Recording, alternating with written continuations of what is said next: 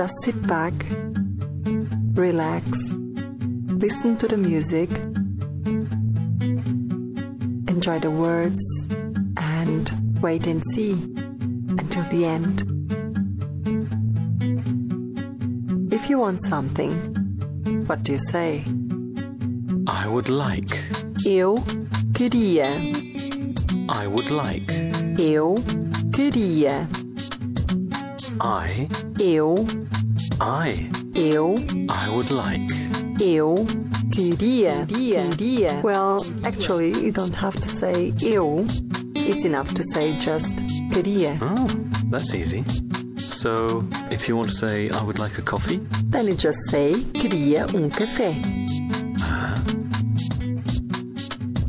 A coffee. Café. A coffee. Café. A coffee. Café. A coffee. Café. With milk. Com leite. With milk. Com leite. With milk. Com leite. With milk. Com leite. Please. Por favor. Please. Por favor. Please. Por favor. Por favor. I would like a coffee with milk. Queria café com leite.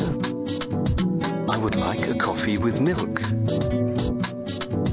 Queria café com leite. A tea. Chá. A tea. Chá. A tea with milk. Chá com leite. A tea with milk. Chá com leite. A tea with milk. Chá com leite. A tea with milk. Chá com leite.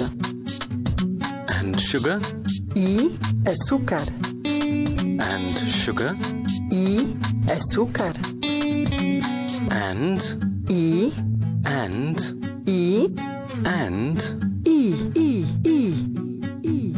Sugar. Açúcar. Sugar. Açúcar. Sugar. Açúcar. Now you have a go.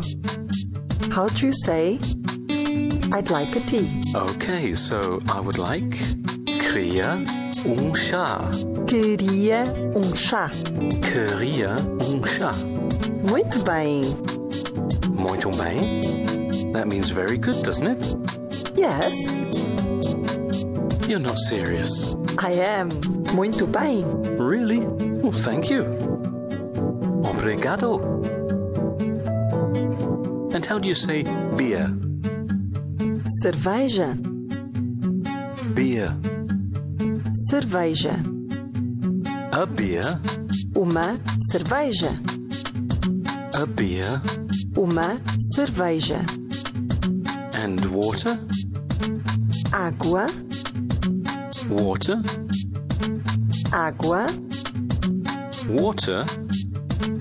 Água. Water. Água. And how would I order a bottle of water? So that's quite easy. Uma garrafa de água, por favor. Uma garrafa de água, por favor. Uma garrafa. Garrafa? That sounds a bit like carafe. Yeah. Garrafa. A bottle Uma garrafa of water. de água. Of water. D'água. Of water. De água. Of water. D'água. Of wine. De vinho.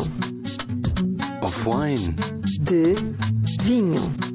A bottle of wine. Uma garrafa de vinho. Uma garrafa de vinho. And how do I say I'd like to eat something? Queria comer alguma